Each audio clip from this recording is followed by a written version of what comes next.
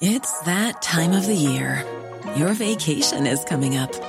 You can already hear the beach waves, feel the warm breeze, relax, and think about work. You really, really want it all to work out while you're away. Monday.com gives you and the team that peace of mind. When all work is on one platform and everyone's in sync, things just flow. Wherever you are, tap the banner to go to Monday.com.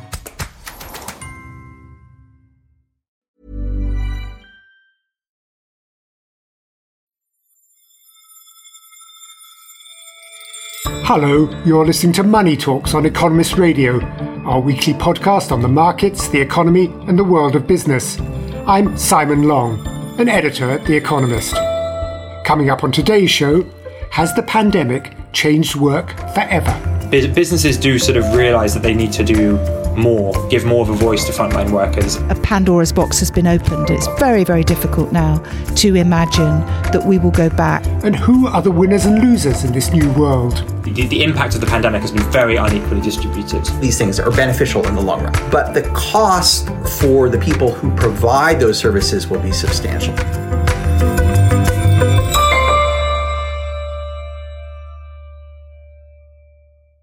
The COVID-19 pandemic has taken a terrible toll on the world's workers. It's destroyed millions of jobs, causing a drop in employment 14 times bigger than the one after the financial crisis of a decade ago. In some countries, unemployment has risen to levels last seen in the 1930s, with the pain concentrated among the low-skilled.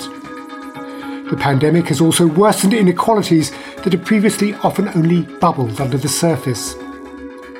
Our new special report, just released on Economist.com, reflects on a horrific year for workers in 2020, but also argues that there are many reasons for optimism about labour markets. The immediate legacy of the pandemic makes for grim reading. But the long-term picture is a different story. The disruption we've all felt is profound, but in the world of work it's accelerated a change that may well have been necessary. I think for a lot of people it's the biggest part of their identity. When you ask someone, who are you, they'll often tell you their job. Callum Williams is The Economist's senior economics writer and author of the special report.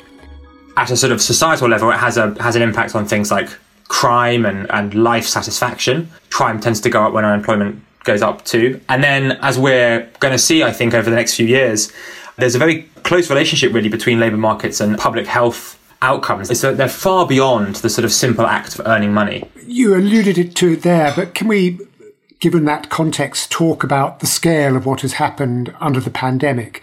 The word unprecedented is bandied about a lot, but is this a unique disaster for the labour market? I mean, if you look, for instance, at America, unemployment didn't go as high as it went during the Great Depression. So in that sense, it wasn't unprecedented. I think it was the scale and the speed of the shock that was unprecedented. You know, America went from very low unemployment, 3.5% to 4% in February and March, to 15% in April. And that happened in a single month. And if you look at what happened in other countries, the stats are a little bit more complicated because of things like furlough schemes and all that sort of stuff. But the scale of job loss, the scale of people who were no longer required at work, was just as large and perhaps even larger. I think the other thing, of course, about the coronavirus pandemic is that it's not just to do with people losing their jobs. It's also to do with how people work. You know, whether that be working from home or whether or not robots are going to become more important now. And also, kind of crucially, the sort of third, as it were, unprecedented thing about the pandemic is it's opened up new doors for what governments are supposed to do and what governments think they can do to help people. The sort of scale of interventions was genuinely unprecedented. And you can see now that the governments are thinking differently about kind of how they need to approach labour markets and what they need to do to help people get into work. Indeed. I mean, how have labour markets coped with all this? I mean, at the beginning of the pandemic, I suppose there were forecasts that we were going to see completely unheard of levels of unemployment. How much real unemployment is there? I think the way to think about this is both that the scale of the job loss has been less than some people had feared, and the sort of bounce back from the catastrophe of a year ago has been faster than people had expected. So take the first one first. In February and March, people were talking about American unemployment potentially rising as high as 30%. That was proven not to be true. In America, unemployment went up to 15% rather than 30%. Still incredibly high, but really not as high as some people had feared. And across the OECD as a whole, unemployment rose to about 10%, but didn't carry on rising in the second half of 2020. It started to fall. Across the rich world as a whole, now, unemployment is around 7%. That's high, much higher than it was, but it's way, way, way lower than was expected. And that decline has happened much more sharply than people expected to. One of the biggest ruptures with the old way of doing things has been the abrupt shift to working from home for those who can. Before the pandemic, Americans spent 5% of their working time at home. By spring 2020, that percentage was 60%. The shift has gone better than expected. People are working longer hours, but they report higher levels of happiness and productivity.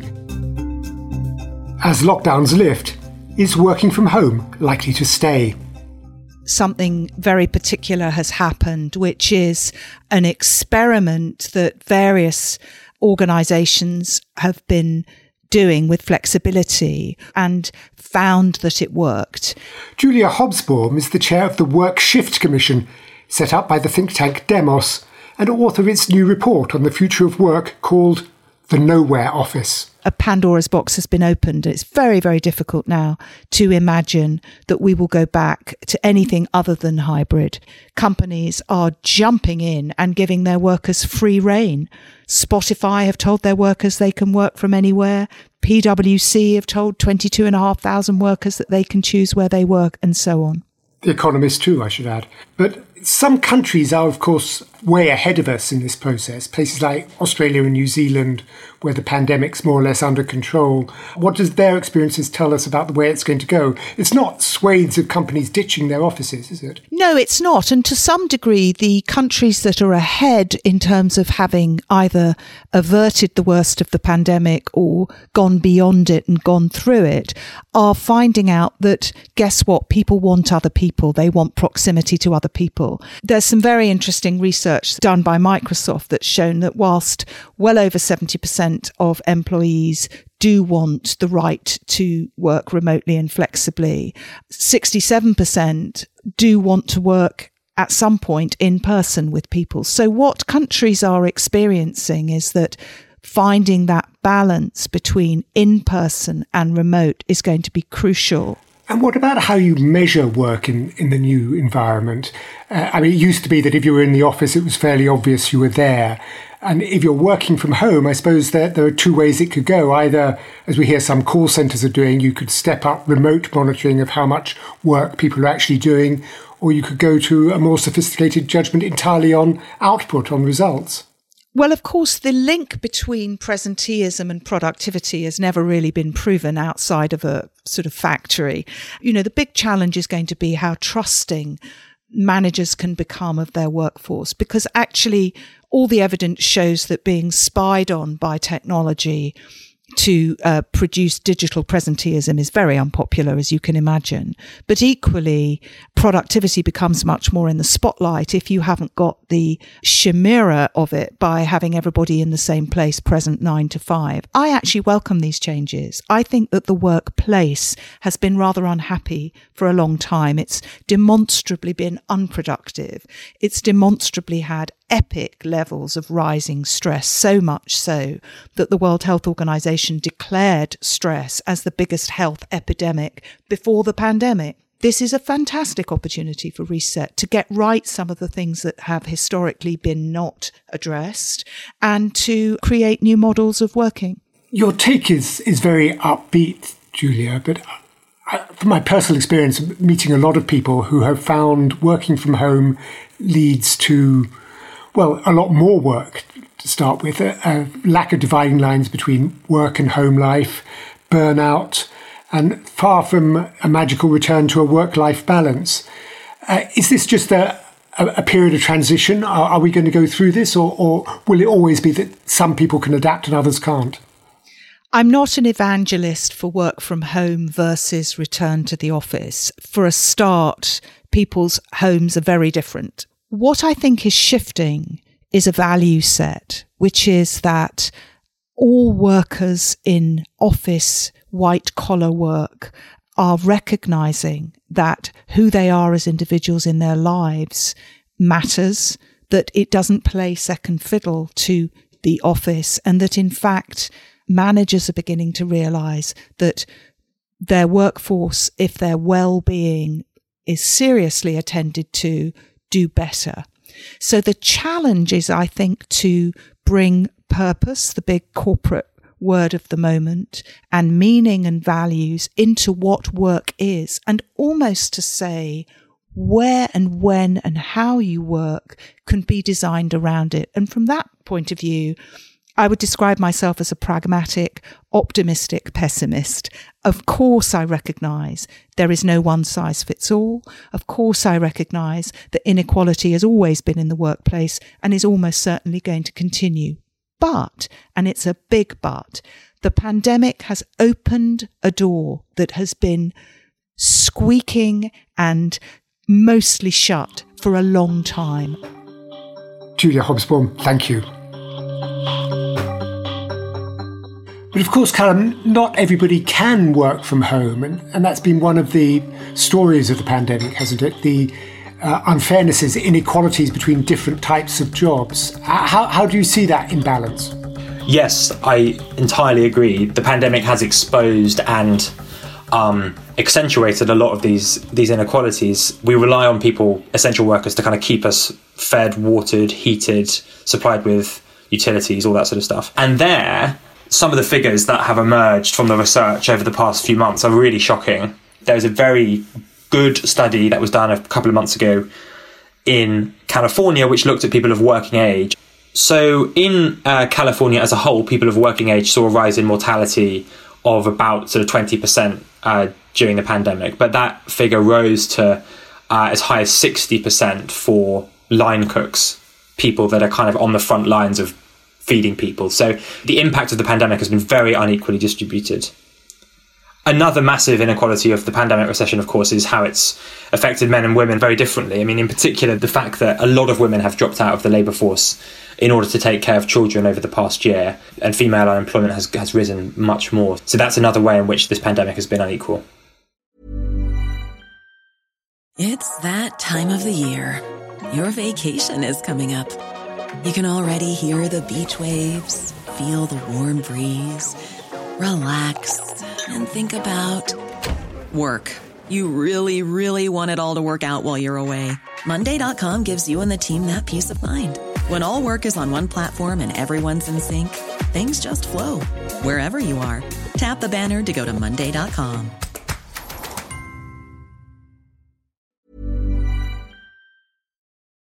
One of the transformations that was already underway was the drive to automation.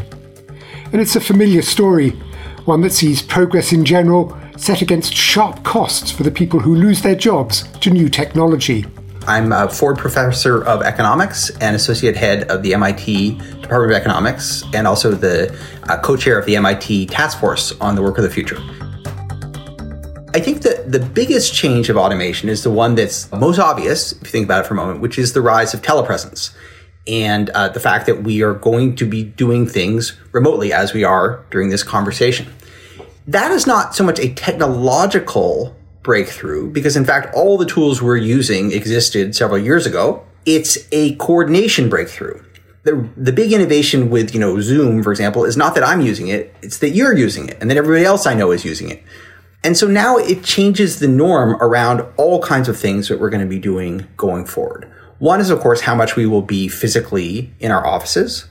Another, and I think, quite profound, is how much business travel we will not do.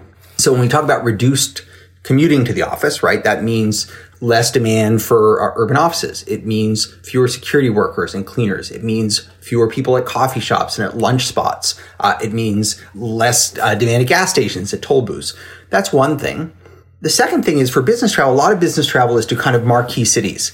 And the business consumer, the business traveler, drives a big chunk of activity, not simply the airplane that they take, but the Uber, the taxi, or the limo, and the expensive hotel they stay at on a weeknight, and the fancy restaurant they go out to on the expense account, and getting their shoes shined, and the dry cleaning, and so on. The pandemic is going to have a lasting effect on demand for many of these in-person services, but particularly in urban areas. In some ways, there may be some benefits. Most of these things are beneficial in the long run, but the cost for the people who provide those services will be substantial. Companies could find that once they've invested in automation, they don't want to reverse that. To what extent do you see that happening? So part of the cost of automating anything is sort of a big fixed cost. One is kind of improving the technology, and the other is adapting the technology to what you do. Once you've paid those fixed costs, there are many benefits that follow.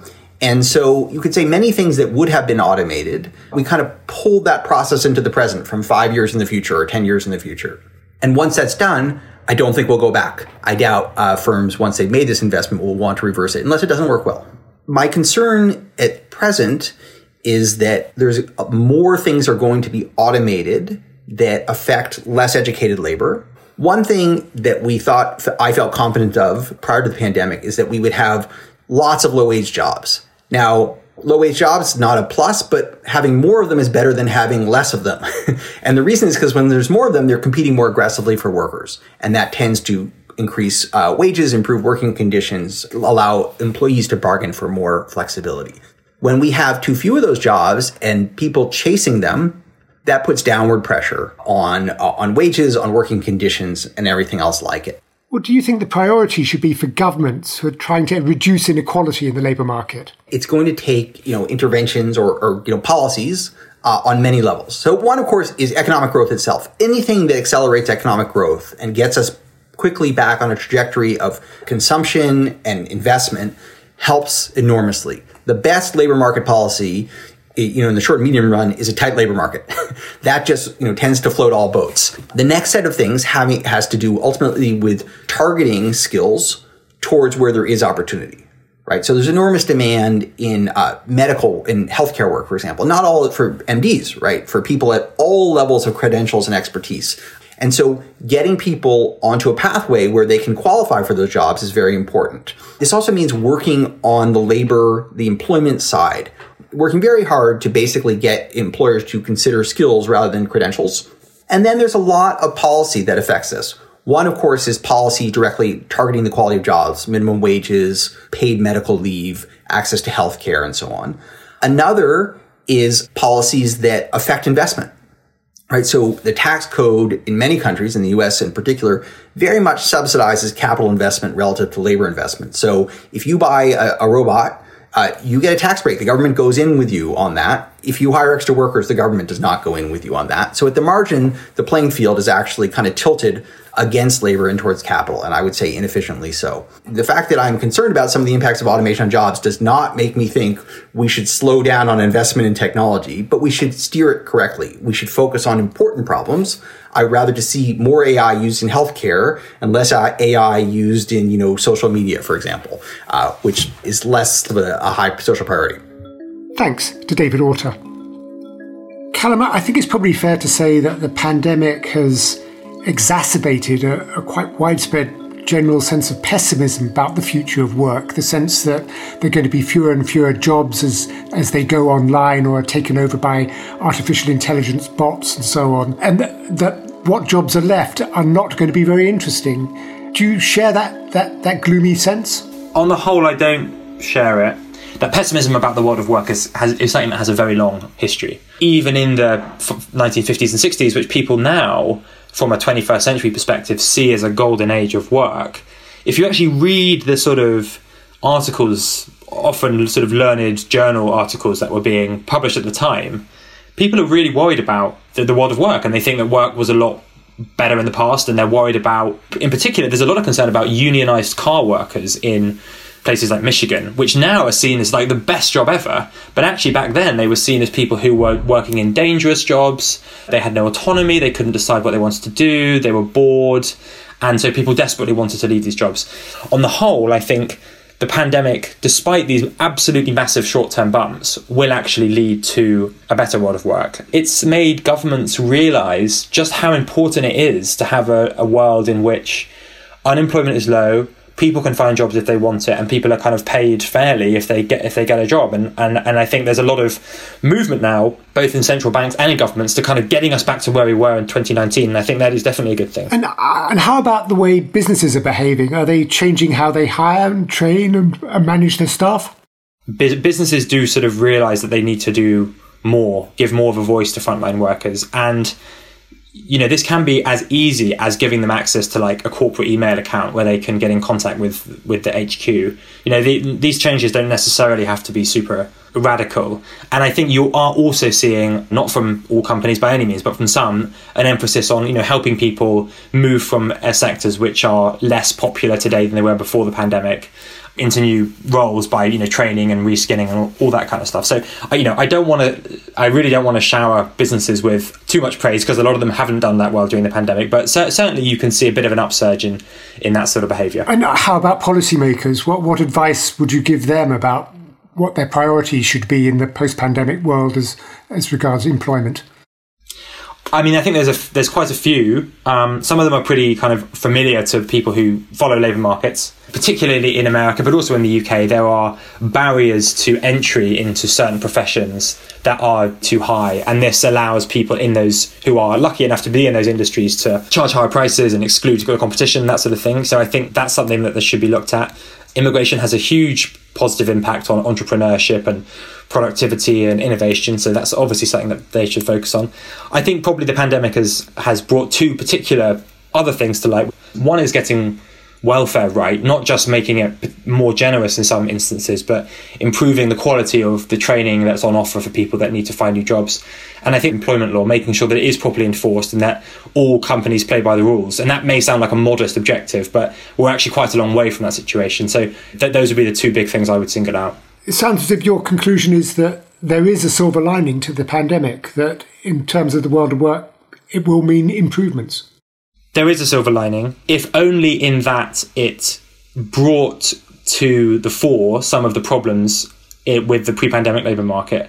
But it's also made people look back on the world in 2018 and 2019, when things really, really, by sort of any measure, were genuinely going quite well, and think, how can we get back to that quickly? And I think that is a good thing. All these reforms that we're talking about, they will take time and they will come with their own trade-offs and their own downsides. But I hope and I expect that they would push us just a little bit closer to a better world of work. Callum, thank you. Thank you.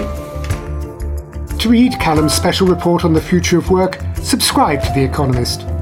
Just go to economist.com/podcast offer. And please don't forget to give Money Talks a review on your podcast app. I'm Simon Long. In London, this is The Economist.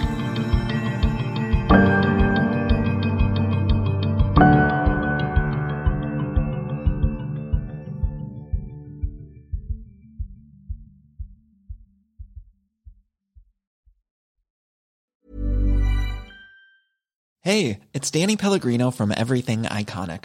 Ready to upgrade your style game without blowing your budget? Check out Quince. They've got all the good stuff, shirts and polos, activewear, and fine leather goods, all at 50 to 80% less than other high-end brands. And the best part? They're all about safe, ethical, and responsible manufacturing. Get that luxury vibe without the luxury price tag. Hit up quince.com/upgrade for free shipping and 365-day returns on your next order. That's quince.com/upgrade.